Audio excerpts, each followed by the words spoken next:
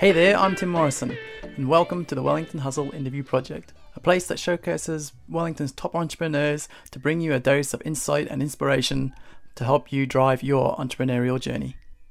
I just wanted to take a few minutes to introduce a quick side project that I've started for the Wellington Hustle Interview Project, and I'm calling it Thoughts on Brand.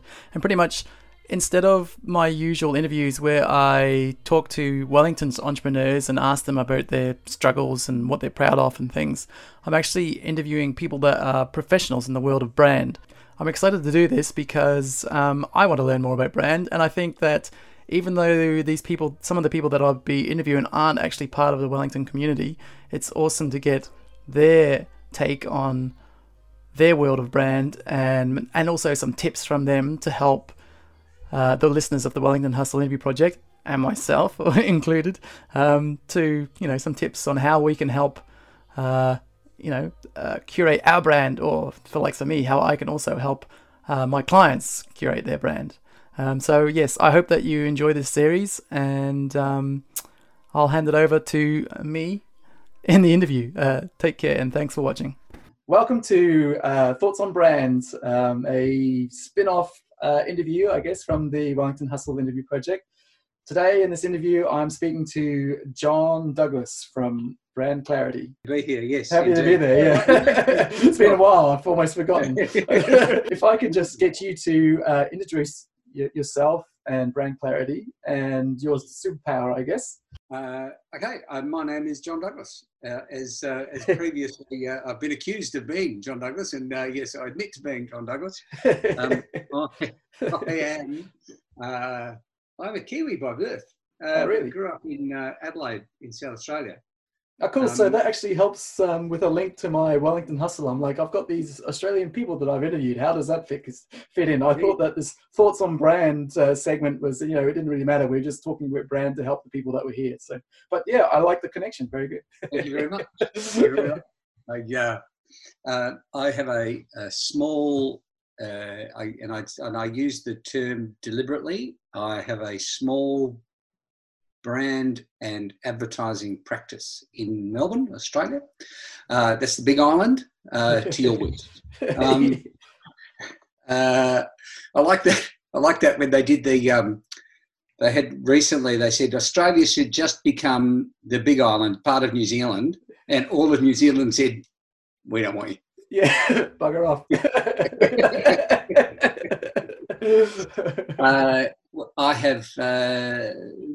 I was a creative director and a head of planning at a number of agencies in Adelaide, Auckland, Hobart, Brisbane and Melbourne. I travelled around. I was like one of the Leyland brothers, just travelling around the countryside. I was like that old kung fu movie, a TV series with Kwai Chang Caine, just going around and doing good deeds and helping people. Well, the Lone Ranger.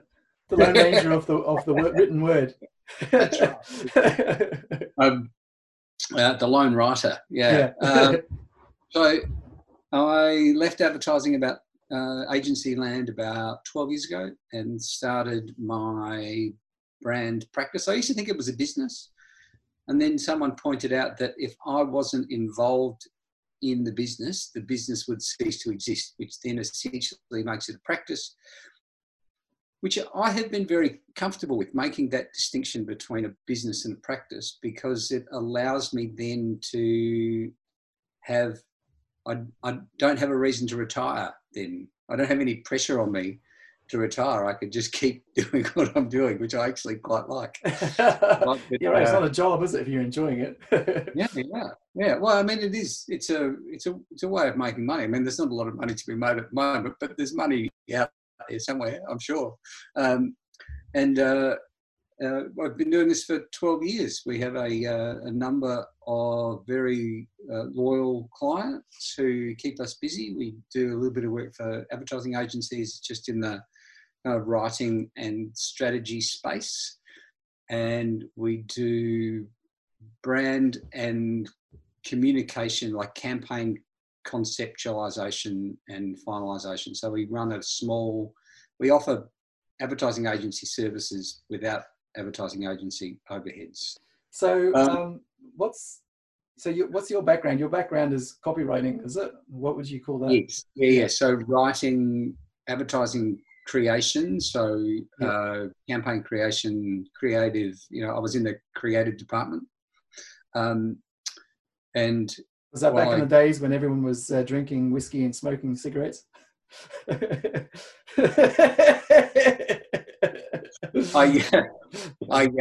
So you're a madman. But I was a totally mad. So I started in advertising in Adelaide. I was the world's oldest junior copywriter.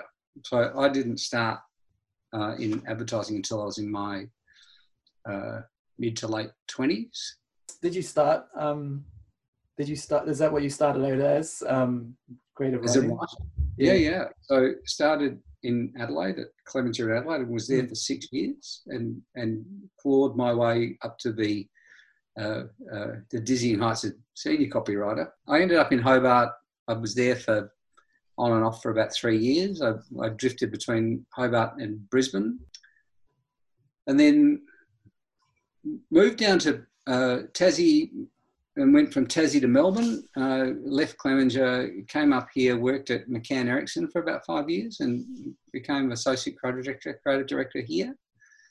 And then moved from there to a small place in Port Melbourne called See Life Differently, which changed its name to See Life Differently, which then magically, somehow, no one knows quite how we managed to do it, but we landed the National Australia Bank account. No way. So I tiptoed out the back door there, and I thought, well, I'll just start my own little business. I got a 2-month gig as soon as I left, and then that followed. I had another 6-week gig from someone else, and I was up and running, and I was essentially just freelancing with a business name, and slowly built up enough kind of runs on the board.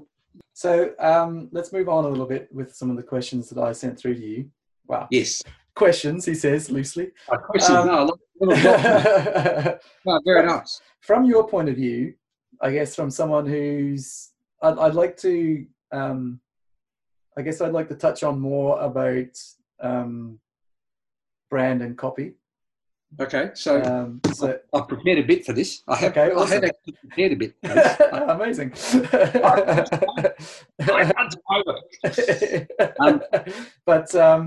I guess to start off with, the first question is about your thoughts of brand. So what is brand to you and its importance? Okay. From your angle as a wordsmith. Brand guy, writer. Exactly. Yeah. I mean, yeah, I guess because, like you, I guess copy is, I mean, your brand clarity does do overall everything, but I guess you've got, speaking from your experience, I guess must be a bit more skewed towards copy than.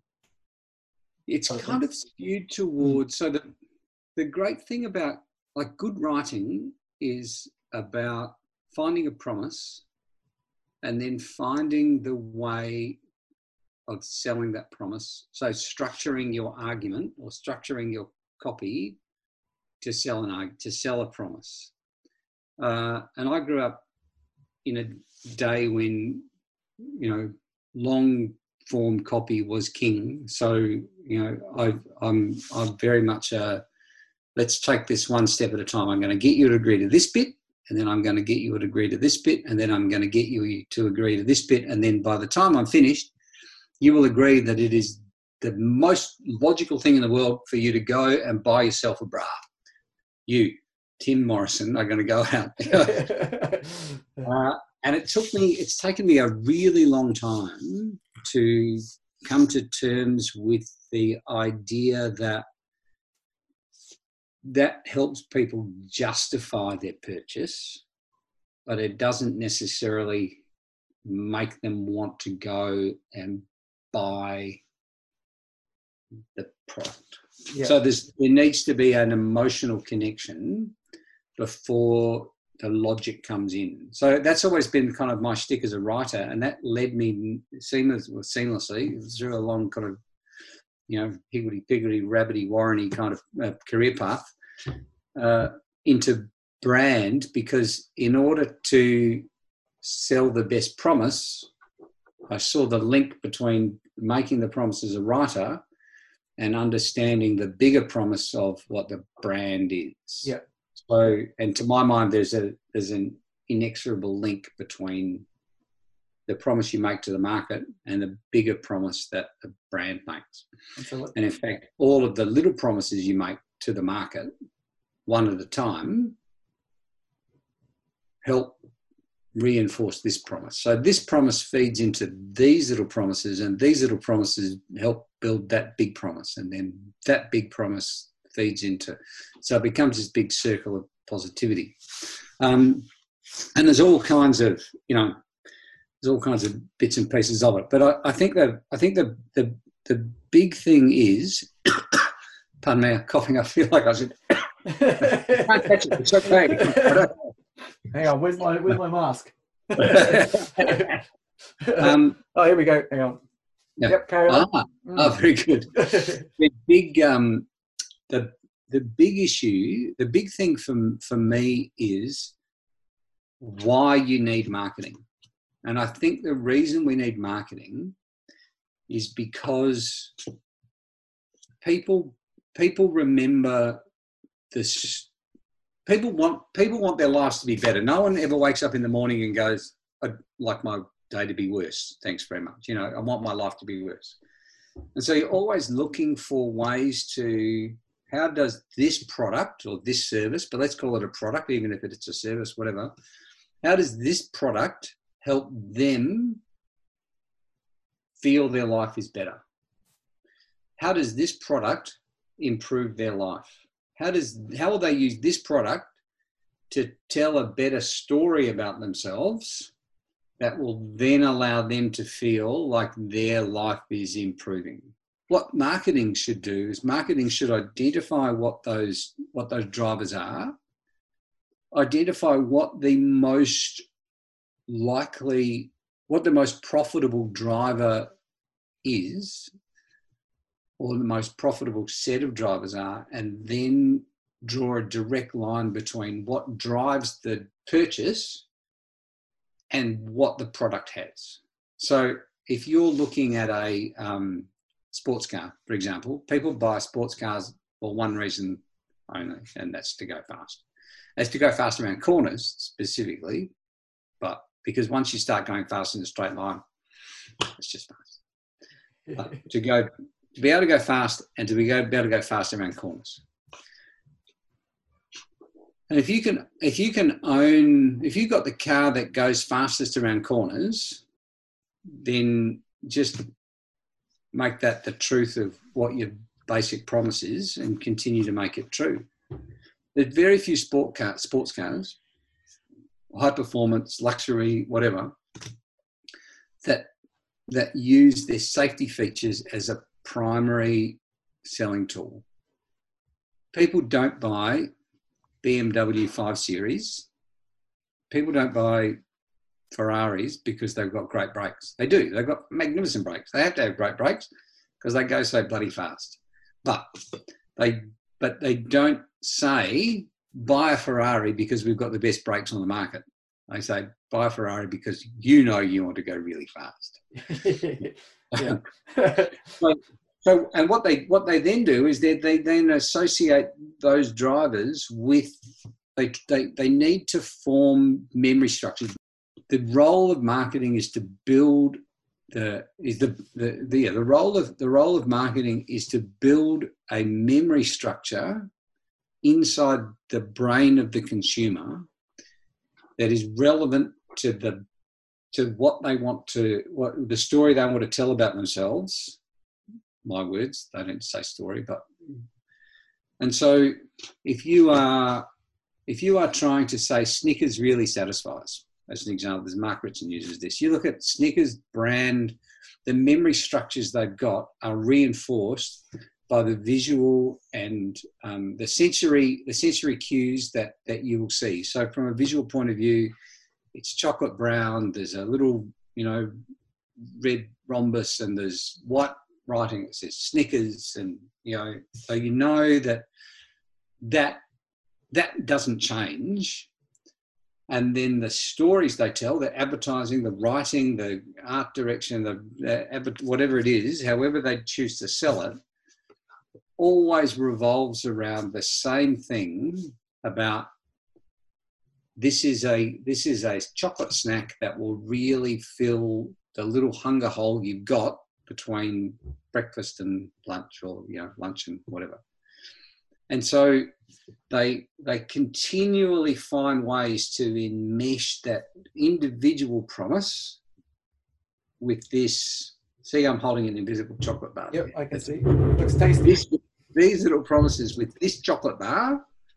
And so you get that whole link between this really satisfies, I want to be really satisfied. Actually, I just need to justify I have a need for chocolate.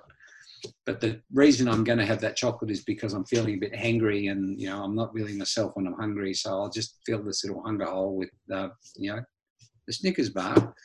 And I know I need chocolate. So when I go to the supermarket, there's a whole lot of different, there's Kit Kat, there's Violet Crumble, there's, name them all. But because Snickers just keep saying over and over and over again, if you've got just a little hole and you're just a little hangry, this will do. So I don't mind the taste of it because I've had it before. And so, you just continually do it. And you've got to keep doing it.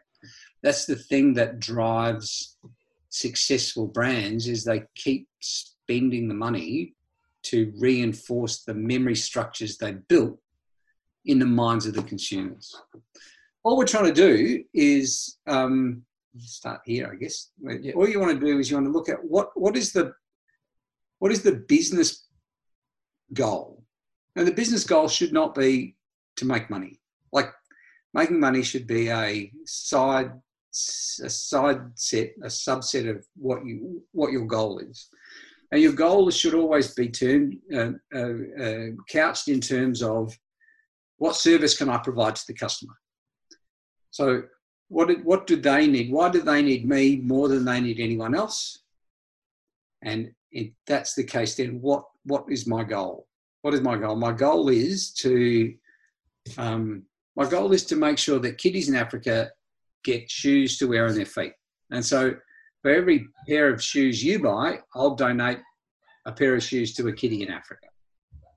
So there's a great promise. There is a what's the goal? The goal is something bigger that makes the world better. Because going back right to the start, we never want to wake up and make the world a worse place, or make my world a worse place. Yeah. So the brand goal needs to be aligned with the business goal, so it drives any communication you do, drives the brand, drives the business goal, supports the business goal. You've got the business goal, and then you've got the brand sort of holding it. I'm trying to hold it up and do that at the same time. Yeah. Okay. So in order to get there, you then have to understand what are the values that will help you get from where you are now to here. And the values, while they will never be overtly stated to outside customers, are those things that will support the behaviours that will allow you to prove to the market that you care more about shoes for kiddies in Africa than any other person on the planet. And if you want to do good for kiddies in Africa, then buy our shoes. Like, simple. That's why it's called simple. So those values drive behaviour, and the behaviour drives the attitude of the people within your little gang. So that can be within your company and within your immediate circle of customers, because the way you behave will impact their attitude, and their attitude impacts their behaviour, and then their behaviour impacts your attitude, and your attitude impacts, and it becomes this virtuous circle again. So virtuous circles all over the place. Your behaviour, if it is consistent, builds trust, If you can build trust, and awareness. If you can build awareness, you can build trust. You can then buy repeat purchase, and you buy repeat purchase around a simple promise of, I am doing more with my shoe purchase than anyone else because I'm being altruistic and helping clad little kiddies in Africa.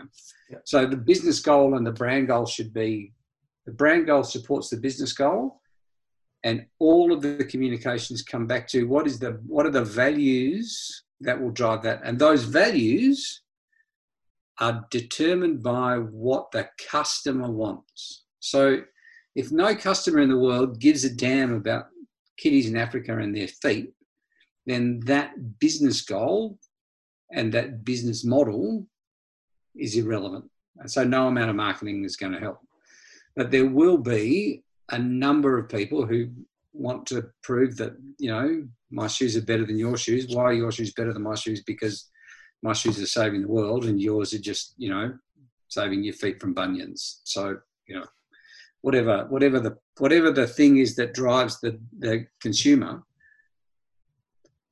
by understanding what drives the consumer, you can then align the appropriate values of your product with the values of the customer. So the values of the customer determine what the values of your product are, of your brand are. Your brand values should not necessarily be your values. The marketing manager's values, the writer's values, the art director's values, the traffic manager's value, the CEO's values. Yes, they will be reflected in that, but most of our values are middle class because we're all middle class. And most of the things that we really value are so altruistic that if you put them on top of a product, they become very kind of the same as everyone else's. We believe in value, we believe in honesty, we believe in transparency, we believe in excellence. And that's every single business in the Western world, isn't it? Like, Yes. So it's very hard to differentiate yourself if you have the same values as everyone else. But you don't need the same values as everyone else, because your customers, the customers that you are being the hero for, are telling their story by wearing your shoes. And so the values that drive those people should be the values that drive your marketing. And so the stories you tell in your advertising should be able to say to these people, here's a story you can tell. And they go, oh, that's right. I'm going to wear green shoes this month, because green shoes means that it's spring in Africa. See what I did there? I just pulled it out of my... So by understanding what drives them, your business, the values, because your values drive your behavior drives your attitude. There's that behavior attitude box called a Bahari box. It's a psychological phenomenon. It's brilliant. And then, so those values and those behaviors and those attitudes then drive the experiences that you offer to your customers and the promises you make. Those promises, if they are consistent, helps build trust around the values that you've had, which are tied inexorably to the values of your customer. So your success is tied to the values of your customer, not your values as a writer or a brand guy. Yeah. There you go. How are you using brand within your business? So I think my particular skill, my offer, I talk to people who need brand, believe they need brand, and need creative expressions of brand, communication expressions of brand, but can't afford big agencies. So all of my blogs, all of my articles are based around this is whatever else you should be doing. There's just three or four kind of key things that you need to keep in mind. And every now and then I revisit that same thing. Like, your story should, support their story, and if your story supports their story, they'll buy it. Yeah. And that's kind of what I do. I don't know that I'm that successful in the wider market. I don't know that I particularly care to be. I've never chased fame. I've always been very, very fortunate. Touch wood. That my clients, A, have come back, but B, I've been referred by some very good people and those referrals have kept me busy. Yeah. So I care about what I do, and I'm also quite iterative. So I can be quite collaborative with, the way I work. But I think I also find ways of making the clients' problems quite. I try and simplify them as much as not simplistic, but just sort of. So so your problem is distribution. Oh, bloody, it's distribution. So you don't need me. You need a distribution issue. And they like it and they go away and they fix their distribution and then they come back, hopefully. Yeah. So from a brand point of view, I just try and make things clear and simple. And if they get onto the website, hopefully they get onto the blogs. And if they get onto the blogs and they like my take on, how brand works, then they talk to me. And most of the time people will either look at your LinkedIn profile or they'll look at your website before they start doing business with you. And so if I can have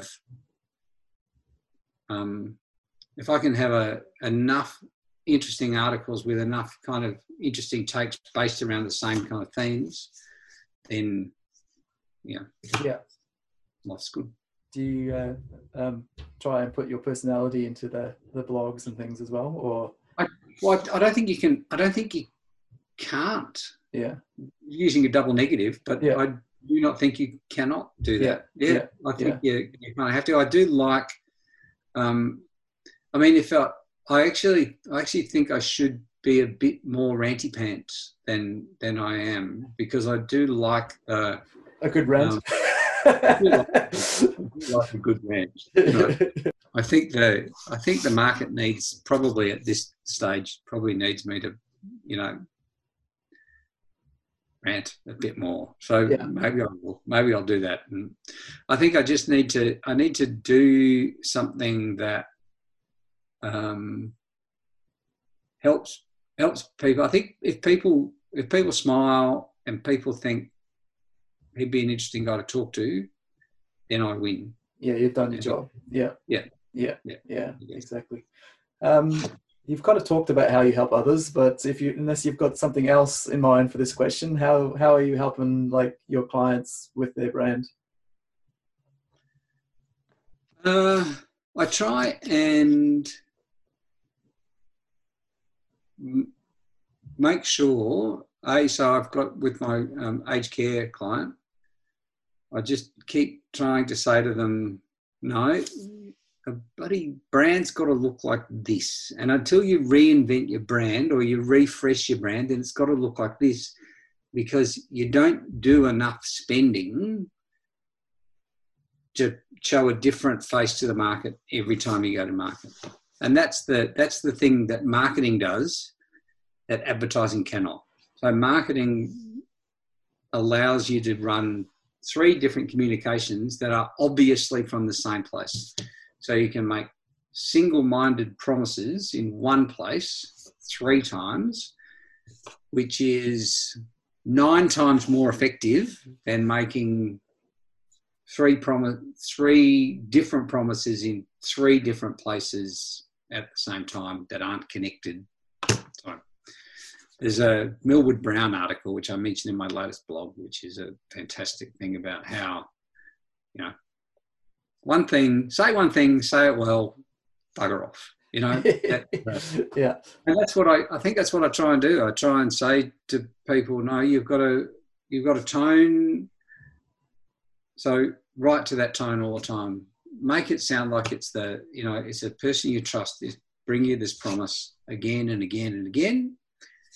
That's what I try and do. I just try and keep them on the straight and narrow. Yeah. And if someone comes and says, "Oh, we need a new brand," then or we need a new strategy, then I do that. Like I try and make it as simple as possible. I try and go, well, who are you talking to? What drives them? What do they want to hear from you? What's the single biggest promise you can make to them? Let's just say that. Yeah. And then how do you say that? And how do you say it over and over and over again in a way that people will want to read it or listen to it or see it or whatever. That's it. Yeah. What are the most common branding mistakes your clients make, and how do you help them avoid them? I think that I guess we've just talked a little bit about that, but yeah. I think the big mistakes people make, they get bored with their brand, with their brand look and feel. So the brand look and feel and the logo and the colours and the templates and all of that. That's not the brand. That's just a visual expression of the brand, and it just makes it easier to sell a promise. Yes. But they get sick of it sooner than the market does. If you take the premise that the market doesn't care, by the time you've gone through all the iterations of developing a brand, and you know what we did with Regis, the 6 months of just, what about if we do this? What if we do this? Here's a template. By the time you get to market, most of the people in your organisation are sick and tired of what the customer has not seen yet. Yeah. So, and the customer is not going to see it with the same intensity that you see it. So by the time you're sick of it, the customer's still got 5 years of, I hadn't thought of that. Oh, that's Yeah. Oh, sorry. The biggest mistakes, I think, are falling out of love with your brand look and feel. Yeah. So you can't have consistent promises to the market. So yeah, I think that's it. I think try and keep them on the brand wagon, and try and make sure they keep their messaging as simple and as clear as possible in a way that supports their central story. And if they can continue to support their central story and only tell one thing really well, then I think that's the way to do it. So recommended tips for those self-curating their brand from the perspective of a writer, I guess. Yeah. So what kind of tips would you have for an entrepreneur that's sort of still doing their own things? Yeah. Okay. So start with the customer. Assume the customer at the moment doesn't know you and doesn't care about you. You're irrelevant to them. Understand what drives the customer and start with a really big circle full of all of the shit that drives the customer. First identify who your most relevant target market is. And don't think about how am I going to sell them stuff. Ask, why would they buy my stuff? So how can your story help them tell their story better? So identify those people. So if you're a photographer wanting to sell corporate photography, what is the thing that who are you talking to? Corporates, probably. You're not going to be selling to housewives in Pukekohe. No. Or you might, but Volvo was very successful selling the safest car in the world to people who didn't care about safety, but they concentrated on that one promise. So figure out who your target market is and write on a big bit of paper everything that could be going on in their lives that has nothing to do with your particular product or service or offer, whatever. So if you're talking to corporates, what's delighting them about the world? What's frustrating them about the world? What are they fearful for? Divided into quadrants or thirds or fifths or whatever kind of clumping you want to do, and just write down just everything about them, because that will help you understand how busy their world is and how specific you've got to be to break into their attention span. So if you're launching a new product, be aware that your potential customers have either got something in place that will do, or they don't know what you do, they don't know what your product is, and they don't know how to help them. So just write it down. So if you're talking to a corporate type, so a managing director, for example, they'll be thinking about everything to do with the business. Why is Barry bloody late for the 17th day in a row? Where am I going to get new customers from? Why is, Woolworths decided to delist me? How can I get into different things? Why is my wife bloody, silent when I get home? All of that. Yeah. They've got going on in their lives. And then in a smaller circle off to one side where it's sort of like, if this is the big circle with all of their shit in it, draw a little circle that's half in and half out of that bigger circle. And inside that little circle where it overlaps, the little Venn diagram moment, write all of the things that actually apply to what you do and what they believe. So that's where your businesses, that's where your opportunities, that's where your stories will intersect.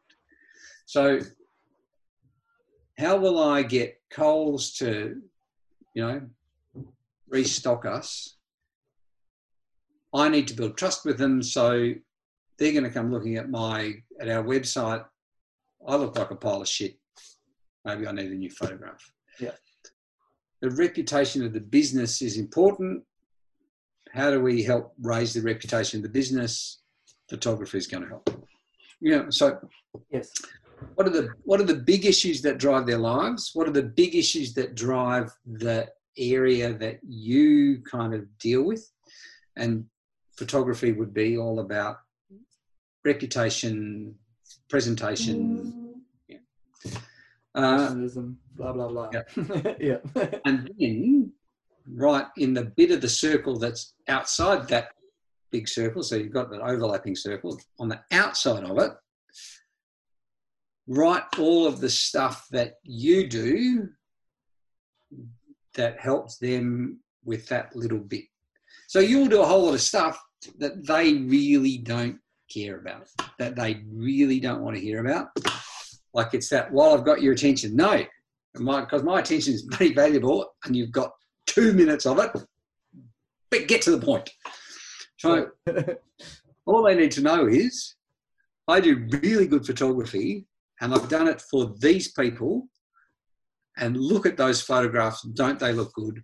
Wouldn't you like to look like them? For anyone starting, how does your story fit into their world? Not how do we get them to buy stuff? It's how does our story, how does what we sell help them tell a better story about themselves?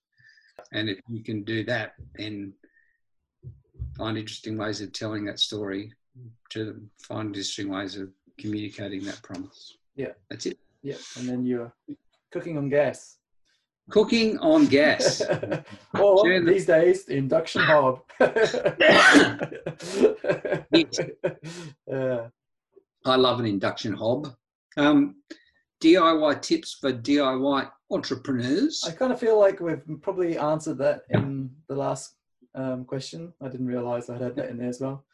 And then I guess, yeah. And so from there on, like if anyone's interested in striking up a conversation with you or finding out more about you and what you do and brand clarity and all that sort of stuff, where should they go? You can get in touch with me through the website, brandclarity.com.au. There is a contact us button. Just follow the links, or contact me directly at john@brandclarity.com.au. Mention that Tim Morrison sent you. And you could be a winner. But yeah, just even if you just want to chat, I'm always up for a coffee. Anyone wants to just have a Zoom hook up and a cup of coffee, and we just talk about brand and talk about challenges, and I'm happy to do that. Awesome. That's great. Thank you very much for that, John. And thanks for the chat. It's awesome. And all the advice that you sort of handed over. It's very, very cool. Oh, no, thank you. It's cool. I'm loving what you're doing. I think it's I think there's something really delightful about, I think there is, sorry, I'm about to blow smoke up your ass, but sorry, I don't mind. Oh, I'm ready. I think what this time is allowing us to do is that it allows us to pour energy back into our lives and the lives of the people that we come in contact with. And personal energy drives the energy of the market. And I think the more we can be talking about what drives us, and there's with a positive energy, then I think it'll help me. It helps me to talk about it. I hope it adds a little bit of brightness to other people's lives, but it starts helping people feel like the recovery is coming. Yeah. And so you're doing a great service to your fellow human. I do my best. And also it's also helping people, plan their recovery as well. Yeah. Yeah. Absolutely. Yeah. Absolutely. Like I think if you're not using the downtime, and it is, I think even with social distancing, we'll see businesses slowly start to pick up because, they'll need to. Yes. I think anyone who's not using this downtime to figure out how they can make their world a better place, even if it's just how they can get more business, or how they can impress more clients, or how they can be nicer to people, or how they can whatever. Yeah. I think we always complain we don't have enough time to sit back and think about what needs to be done. We've got plenty of bloody time to do that now. Some of us have. How's your homeschooling going? Oh, yeah. Right there. No, they're good. They're good. They're bounding into it. So, okay. I was saying that I'm not saying that my son rushes through stuff to get stuff done, but he had to do an hour's meditation the other day, and he knocked that sucker over in 35 minutes. Yeah.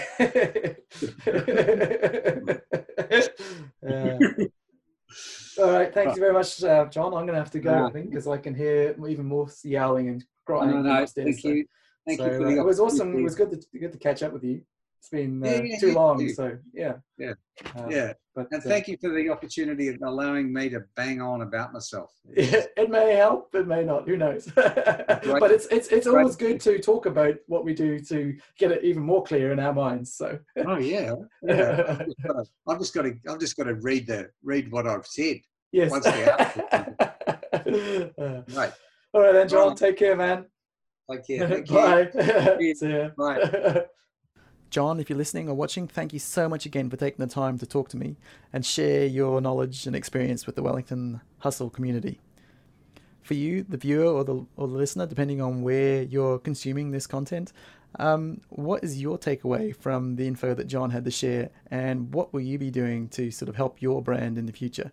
If you could, I'd be really interested in finding out. So if you could leave a comment or just drop me an email, tim@timson.co, and I'd really be interested in starting a conversation with you on what you found was useful from the interview and what you're going to be doing in the future. If you have anyone else that you think that would be a great fit for me to interview for the Thoughts on Brand segment, if you could get in contact with me, and same address, so that's tim@timson.co. If you enjoyed this video and the Wellington Hustle project, and also the Thoughts on Brand project, then please don't forget to share with your friends, the people that you think that may enjoy this content. And also, it really helps if you would subscribe to the podcast, or subscribe to the YouTube channel. The podcast is available on most places you find podcasts, so Apple Podcasts, Spotify, Stitcher. Just search for the Wellington Hustle Interview Project. Also, if you could leave a review under Apple iTunes, that'll also help the project be found. And any review you leave, 5-star of course, would be very much appreciated. Anyway, thank you so much again for listening or watching, and until the next interview, keep on hustling.